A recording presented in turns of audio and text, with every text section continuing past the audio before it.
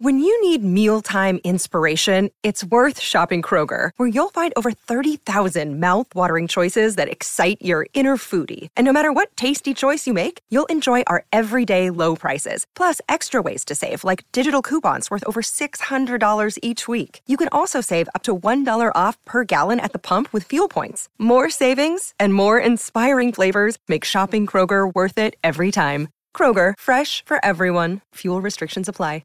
Hey everybody, it's Dan, and welcome to our Wednesday edition of the Orange and Brown Talk podcast. A little bit shorter of a podcast today for you today, but we get into three topics. Scott Patsko, Ashley Bastock, and I. Three random questions. We talk about the Deshaun Watson contract. Will it set a precedent in the NFL, as J.C. Tretter wants it to do? Who could be the Stephen Kwan for the Browns in 2022? And then what changes would we make to the NFL, kind of in honor of the NBA's play-in game? What changes would we make to the NFL season format or something along those lines? So that's coming up here on the Orange and Brown Talk podcast. Become a Football Insider subscriber, cleveland.com/Browns, the blue banner at the top of the page. You know all the stuff you get. Newsletter delivered to your inbox every single day, access to exclusive stories on cleveland.com/Browns, and you can become one of our text subscribers. All right, here we go. Our Wednesday edition of the Orange and Brown Talk podcast.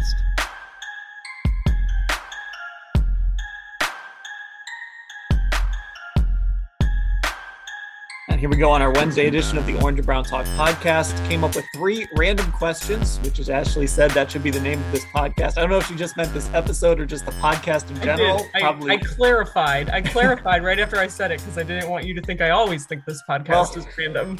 It is always random. That's basically what this is. So it could be both. But we're going to kick these around for a little bit here. And the first one, so J.C. Tretter, and look, this was predictable. Still the union president, just got a new 2-year term, wrote today in his latest blog post that maybe this Deshaun Watson contract could be something that changes, or this is a chance for players to kind of take advantage of a situation where they can finally get guaranteed money. It's something the NFL doesn't have, fully guaranteed contracts. They have them in baseball. They have them in the NBA. Who knows about hockey? Sure, I guess they probably do. But Tretter, as I kind of expected, would push this. I guess my question is, Scott, do you think that this contract, Deshaun Watson getting $230 million guaranteed, and Kirk Cousins got a guaranteed contract a few years back with Minnesota, do you think this is something that could change the NFL, or is this just kind of a one-off? I'm hesitant to say that it could change because, the Patrick Mahomes thing happened, his crazy deal. And I know that's such an outlier. I mean, they should be getting guaranteed contracts for one. And I think if it changes anything, it would change things for quarterbacks. I think it's a different animal when you're dealing with signing a quarterback versus other positions and how much you want to commit to that person, just because it's so, that's the only guy playing that position on the field. So I don't know that you're going to see like a huge run on, like Lamar Jackson signs his deal. I don't know if it's going to be as guaranteed as Deshaun Watson's. I guess that'll be the real tell, is like some of these guys who are lined up to get something soon, how this impacts them. But I think Deshaun Watson's deal is just, again, it was just, at this point, it's such an outlier compared to everything else that I don't know you're going to see a huge change. And if there is any change, again, I think it's going to be quarterback driven. Yeah, I agree with Scott, just like based on positional value, I kind of think of the NFL with things like this as kind of more stuck in their ways than some of the other leagues. And I think that could be for a variety of reasons. But I think too, like when you talk about the game of football with injuries and things like that, like I think the upper brass is just going to be more hesitant to like make this a huge trend. But I think the Deshaun Watson situation was like kind of the perfect storm in the sense of the caliber of player he was on the field, coupled with all of the off the field things, coupled with the trade elements of it. And you're trying to woo him because he has a no trade clause, which obviously isn't super common. Like, I kind of agree with Scott. Like, I don't see this being an overarching trend just because of Deshaun Watson. He was basically a free agent. So it was like, there was a bidding war going on, and not every quarterback's going to be in that situation, especially if they're looking at like an extension, like, a few, after 3 years or whatever. It's just going to be a different situation all around, I think. Yeah, and I think part of it too, it's when we're talking about like the elite of elite quarterbacks, and we would certainly put Deshaun Watson in that class. It's not really hard to just guarantee that money. I mean, obviously Deshaun's situation is more complicated, but just from the football side of it, if you have a 26-year-old franchise quarterback, it's not hard to say, yeah, here's your full contract. Of course we want you for 5 years. Of course we're going to pay you $230 million. It's a little different when it's a wide receiver or a running back or some other position that's a little more easier to change out. I mean, like Myles Garrett could probably get a fully guaranteed contract. That's kind of the level of non-quarterback that could do it. But I would have to imagine that the number of players who could approach a front office and say, give me a fully guaranteed contract who aren't quarterbacks is pretty small. Yeah. And the one thing I'll say too, though, like I understand why this is something that the players and the Players Association is pushing for, right? Like, especially when you're the only league that doesn't have that, and RIP to JC Tretter's mentions today, because if you scroll through those replies, I mean, there's what I don't get about this like debate, if you will, is like the argument that if players have guaranteed money, they're going to stop trying. Like that doesn't happen in the NBA or in like, right? Like that doesn't exist. Like that's not a thing. So I just wanted to point that out. That's kind of my opinion stance on this. Yeah, it's not the money that determines the work ethic. It's right. The guy. Like if you either have it in you or you don't, and most of these guys, they get to the highest level of their sport for a reason. But yeah, JC though, the only issue I have with JC is he's got to learn to spell his former owner's name. Yes. I've been reading through one of Terry Pluto's older books. I think it was Browns Blues. Anyways, he goes over the whole Dwayne Bowe thing and how the Browns brought him in. I think it was $9 million guaranteed, and how he just got his money and obviously 5 catches or 7 catches or something like that, and constantly inactive and not really seeming engaged. And I think in the book, Terry might have even alluded to the fact that he got his money. So, what's the point now? But I think you're right, Dan. It's the player. I think it didn't really matter what contract he got that year. It probably wasn't going to work. He was already on that downward trend, and the Browns were getting somebody with, half a leg out of the league, I think. Yeah, he was kind of in that like one last check situation. It's not like he came here when he was 25 years old and still in his prime. That was pretty clearly a guy on the wrong side of things. Okay, so here's one for those of you who are listening to the pod who don't follow the Cleveland Guardians. They have a guy named Stephen Kwan who is like currently the best player in baseball history through like 4 games. It kind of, at least to me, came out of nowhere. I know there was a little buzz about him in spring training, but like, who is this guy? He wasn't showing up on top prospect lists. He wasn't like, he's just sort of come out of nowhere. It feels like. So I was wondering for our second question here, if we could come up with some people and maybe make the case, who will be the Browns' Stephen Kwan in 2022? It's kind of hard because like this roster is pretty complete, but I'm just wondering who you guys think could maybe be that like out of nowhere, like, oh, look at this guy helping the Browns win football games.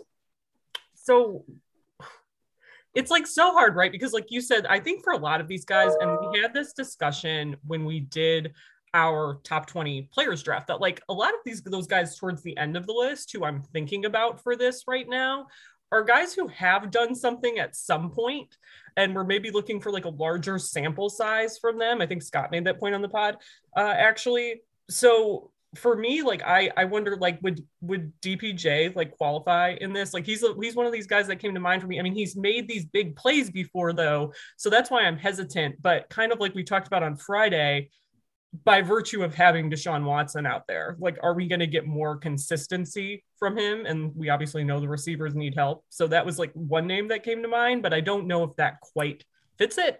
I don't know if we're going to find somebody that perfectly fits that Stephen Kwan mold. I think outside of, any rookie they might get, if you're looking at guys who are currently on the roster, I think there's 3 three candidates, and they're all wide receivers, right? Anthony Schwartz is one. If he comes out and has, 10 catches and 4 touchdowns through the first 3 games of the year, then I think that's Quan-like, right? Jakeem Grant, if he comes out and does things as a receiver, he has 100 career catches over like 7 years. So like if he came out and was a legit part of the offensive attack and was scoring touchdowns and racking up yards, I think that would fall into that category. And then Felton's already been kind of this way. I think after the Texans, I think it was the Texans game. I can't remember which one. He had a couple of touchdowns. He had one of the like a wide receiver screen situation. He's another guy who I think you don't expect a lot out of, but he could have one of those games that, every time he touches the ball, something really huge happens. And then if you stack a couple of those, then you're getting there. But I think the wide receiver group probably has the best chance of producing someone like that comes out of nowhere. I like Felton. I think Felton's an interesting. I mean, none of these guys are like unknown just because this is like the Browns, right? Everybody knows every single player on the Browns. Nobody's going to sneak up on anybody. But yeah, if like Felton comes out in like the first 2 weeks and has, I don't know, 7 catches for 120 yards combined in those 2 games and scores like 3 touchdowns and the Browns are 2-0, it's I could see him. I could see him being that guy. Kind of that Stephen Quan-like, I don't know, what should we call it? The appearance on stage appearance. Yeah. I don't know that Donovan Peoples-Jones qualifies. I think he's I think he might I think he's have done too much already a little bit. It's hard. It's hard to draw a comparison because wasn't Quan a pretty high draft pick for the Indians, and draft picks in baseball are a little different. Like they get drafted and then you forget about them for a couple of years while they're working their way up. But with football, like the Browns draft someone in the first or second round this year, all eyes will be on those players. And I think maybe the better pick would be someone like Jamarcus Bradley, who, or whoever they sign as an undrafted free agent this year, who ends up making maybe the practice squad and then has to get moved up, and then boom, all of a sudden they're putting up stats. I think that's more that's more in line with what Quan's done, just from the fact that, it's out of sight, out of mind kind of thing for most fans. Had the Browns won the Raiders game this past year, it could have been Nick Mullins. He could have been a guy. He was almost a Cleveland folk hero. Yeah, that's true. Jakeem Grant is interesting too. He was one that as I was scrolling through the roster, was like, okay, that's if he contributes in the receiving game. And I'm sort of curious, Scott, what do you think that ultimately looks like?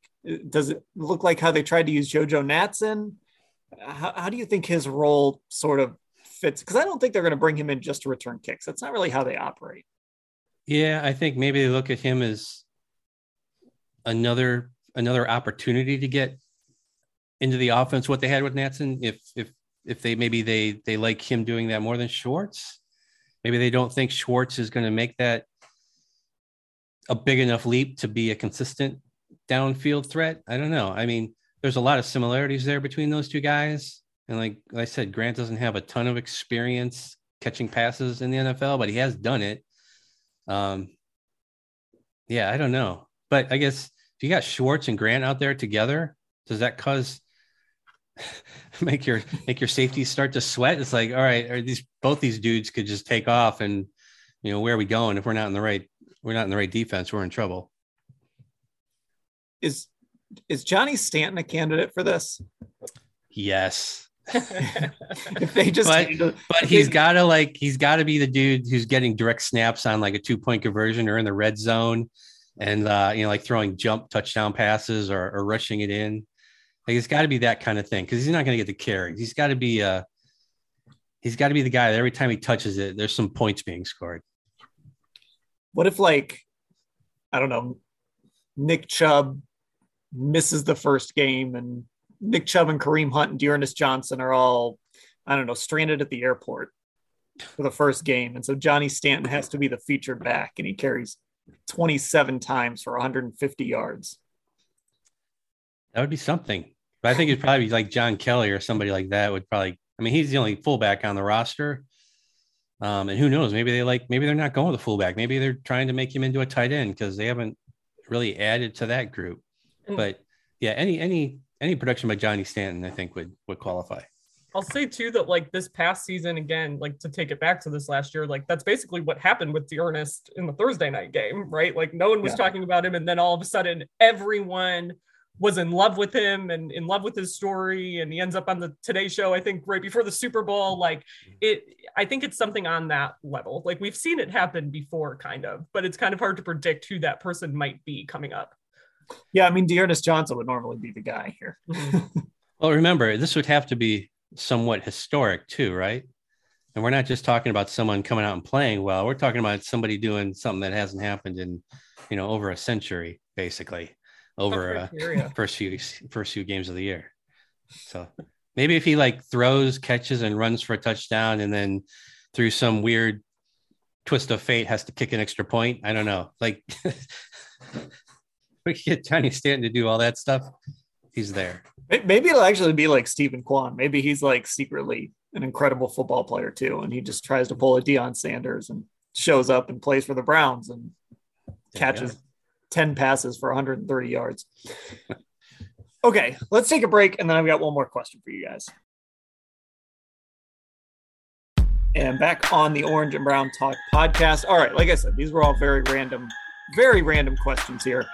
This one has to do with the Cavaliers. So by the time you all are listening to this, we'll know if the Cavs won their play-in game or not. If they lose, they play Friday night. If they win, they get the 7th seed. I think I have that right. Yes. So in honor of the play-in, and the NBA is always kind of willing to experiment and try new things. The NFL is a little slower to adapt usually and try new things. I was curious if there was like, I guess we'll limit it to one, but I guess if you guys have a couple good ideas, that's fine. What would you change about the NFL and their kind of current setup, whether it's playoff format or something like that? Scott, I know you wrote about one recently, and maybe that's the one you want to bring up. Yeah, I would get rid of overtime in the regular season. I think it's unnecessary. I'm tired of hearing people talk about how to change overtime, how to fix it. You fix it by getting rid of it because it's unnecessary. I went through the last couple of years of standings, and there's very little change in terms of who makes the playoffs. And if you're trying to make, the league made the argument that they reduced the amount of time spent in overtime because of player safety. Well, you can't get any more safe than not playing it at all, right? I think there's, hockey can deal with ties. Soccer obviously can deal with ties. It just doesn't make any sense. Just end the game. You have to maybe get out the calculator and work on those percentages a little more, which I even had to do when I was doing that story. Try to figure out how, where would people actually finish if you're putting a bunch of ties in there. But I think when you get rid of overtime, I think you get a clearer picture of how good a team is or isn't. A team like the Raiders that won a lot of tie games last year would not have benefited from that. The Titans ended up with the number 1 seed in large part because they won some overtime games. And I don't think anybody looked at the Titans and said, yeah, that's the best team in the AFC last year. It was the Bills and the Chiefs by the end of the season. So just things like that seem to kind of even out a little more. But I would definitely get rid of overtime, keep it obviously in the playoffs because you need to have a winner, but there's really no point in the regular season. I will say your newsletter convinced me on this, Scott. Like I never thought of that as a possibility before. And then I think it was the point you made where you're just like, it didn't really change the standings that much. Like had we not had overtime this past season, and if you all are subscribers, go back and look at that newsletter, it really didn't change the standings a whole ton, like in earnest. So I think it's an out of the box idea that isn't all that crazy when you actually look at the numbers. Yeah, like the Steelers wouldn't have made the playoffs, but I mean, who here thinks they deserved to make the playoffs last year? Right. The Raiders wouldn't have made it. It would have been the Colts and the Chargers going into a tiebreaker for that last spot. The Dolphins would have made it. So, yeah, you're talking about the bottom, and I think sometimes it just feels like a team. If you go without overtime, like the teams that you felt probably should have been in the playoffs, they'd make it because you don't have those wacky losses or whatever in overtime. It's just, I don't know. It's unnecessary. Well, and you have more teams like trying to win in the fourth quarter. Correct. Like 2-point convert, you'd score to pull within a point. So you'd go for 2. to try and win the game. You maybe wouldn't kick the field goal to tie the game now. You'd go for it on fourth down and try and win with a touchdown. So I think it would make ends of games more exciting. Mm-hmm. And like, I'm with you. If you can't decide it in 4 quarters, just call it a tie. You have 60 minutes. Is that not enough? Like, and the scoring is weird enough that like, it's not like in soccer where it's 1 goal, you got 3.7 points. You can go for 2 whenever you want. There's no reason there should be a ton of ties if you just got rid of overtime. I'm on board with this. Coaches are already more aggressive when you're going for going on fourth down. That's been a trend for a number of years now. And also obviously 2-point conversions. So yeah, I think if this were the case, if there were no overtime, you'd see some more aggressive play at the end of the game. I'm on board. This passes our competition committee with ease, a unanimous vote. Ashley, did you have one? Yeah, mine's, I think, kind of boring and not that controversial because I think a lot of people feel this way. Like I would like, and it doesn't have to do with playoff format or anything. But obviously the NFL has gotten the nickname the No Fun League for a reason. I want to see some of these taunting and excessive celebration rules relaxed a little bit more. Like, so last year and correct me if I'm wrong, but I think I have this correct. There wasn't a rule change exactly. There was a new point of emphasis on taunting, which the NBA does something similar. Like they don't make rule changes because it requires too much. And it basically has to do with, you can educate the players, the coaches, and the referees on how to call something differently. And it had to do with taunting. And obviously I think a lot of that takes so much of the personality and the fun out of the game. I get there's a line that has to be drawn, but I think sometimes it's so subjective based on the referees that are there. And it does take some fun out of the game. When you talk about comparing the NFL to the NBA, I think the NBA, you see those personalities a lot more. And I just would like to see more of that. I think the No Fun League nickname has stuck for a reason. Does anyone enjoy taunting? But like, is there anyone out there that's watching a game that's like, oh, thank God they threw a flag on that? Right. Like it's like, who's it really bothering? Yeah, I think everybody would be better off just having the refs get in between people. Just, all right, go back to your sideline. Just, right. I don't think penalizing players for that seems overboard. And I think they still have that rule in college where if you taunt on your way into the end zone, they can take the points off the board. Yeah. Nobody wants that. Nobody wants those flags to come out for that. There's probably some old football coach who's sitting in his den. Get off my lawn in his smoking jacket. Like, oh, thank God they threw that flag. But that's like the only guy. It is very much like that Simpsons meme, the old man yells at cloud. Like it just feels like that a lot of the time. And I don't know. I just think it's dumb. I think it has nothing to do with anything of merit that happens on the field. And it's kind of infuriating to me when it does slow down a game or that flag gets thrown. So I just would like to see those rules just totally. I want the opposite of a point of emphasis. What's the opposite of that? Can we just remove it and make it even less than it is, even without the point of emphasis? A point of ignorance? Is that? Yeah.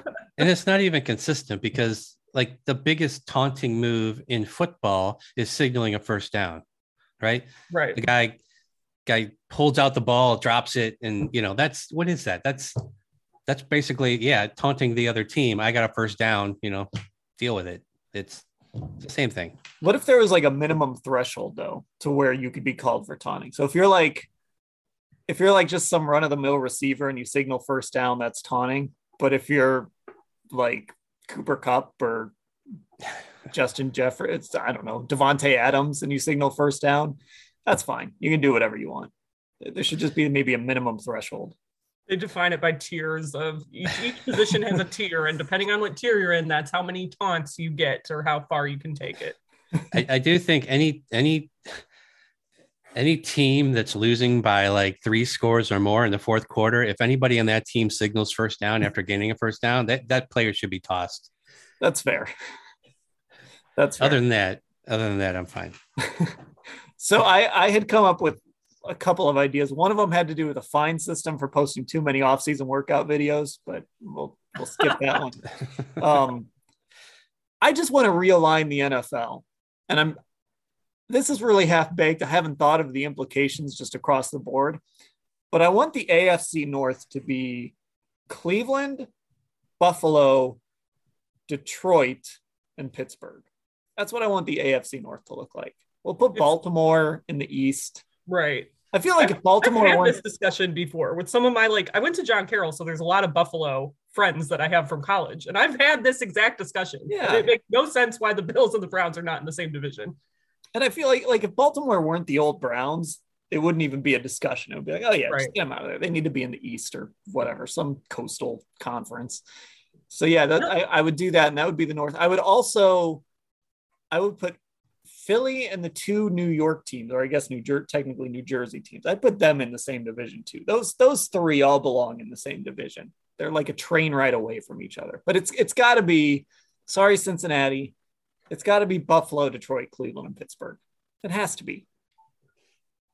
Scott, you just reminded me of another idea I had at some point, and it has to do with alignment. And I would be, if I was in charge and I was allowed to make a change like this, I would say it would be top 16, bottom 16. It would be a relegation system, much like most soccer leagues in the world. Maybe you go a little over 16, you have a smaller subdivision, but get rid of division. I hate divisions. Like NBA, the divisions. What's the point of that? Right. It's literally like meaningless. Yeah, you don't even look at that. You look at the conference standings. So I think it would be interesting to watch like the NFL like that, where you just have the top 16 teams are playing for the Super Bowl. Bottom 16 teams are playing for something, but like the top 3 or 4 teams in that bottom league can move up. The bottom 3 or 4 move down every year, that kind of thing. That would be interesting. I don't know. I mean, no owner would ever agree to say, okay, all right, we'll start off in the bottom league. But yeah, I think that would be cool to see it work like that. And we could stick Cincinnati in some like weird division of teams that are just like, kind of the meh division. It'll be like Cincinnati, Tennessee, Jacksonville. I don't know. We'll find some. Houston. Weird selection of teams. Basically, just put them in the AFC South, the division no one cares about. All right, that works. There we go. One cool thing about doing the top and the bottom, though, the championship bracket and the subdivision, is that everybody in that 1 through 16th, they could all play each other once. So there would be no more, they had a tougher schedule or they had an easier schedule. Everybody's playing the same schedule. That's what's great about soccer, is you play everybody, home and away. It's just, you don't screw around with schedule makers, other than, trying to figure out when you play somebody. It's everybody plays everybody. And so then everybody's pretty much on an even playing field. I like that about soccer. And I think it would be great. So great if American sports could get there. This feels very much like a podcast we're going to revisit on like July 11th. We're just going to remake the entire NFL. It's just going to be like 2 hours of half-baked rule change ideas and realignments and all of that. All right, so stay tuned. You got to be subscribed to the Orange and Brown Talk podcast, because who knows when we're going to actually get together and drop that pod. So wherever you listen to your pods, search Orange and Brown Talk and get subscribed, and be a Football Insider subscriber, because I feel like there's going to be a lot of newsletter ideas that also come out of this pod.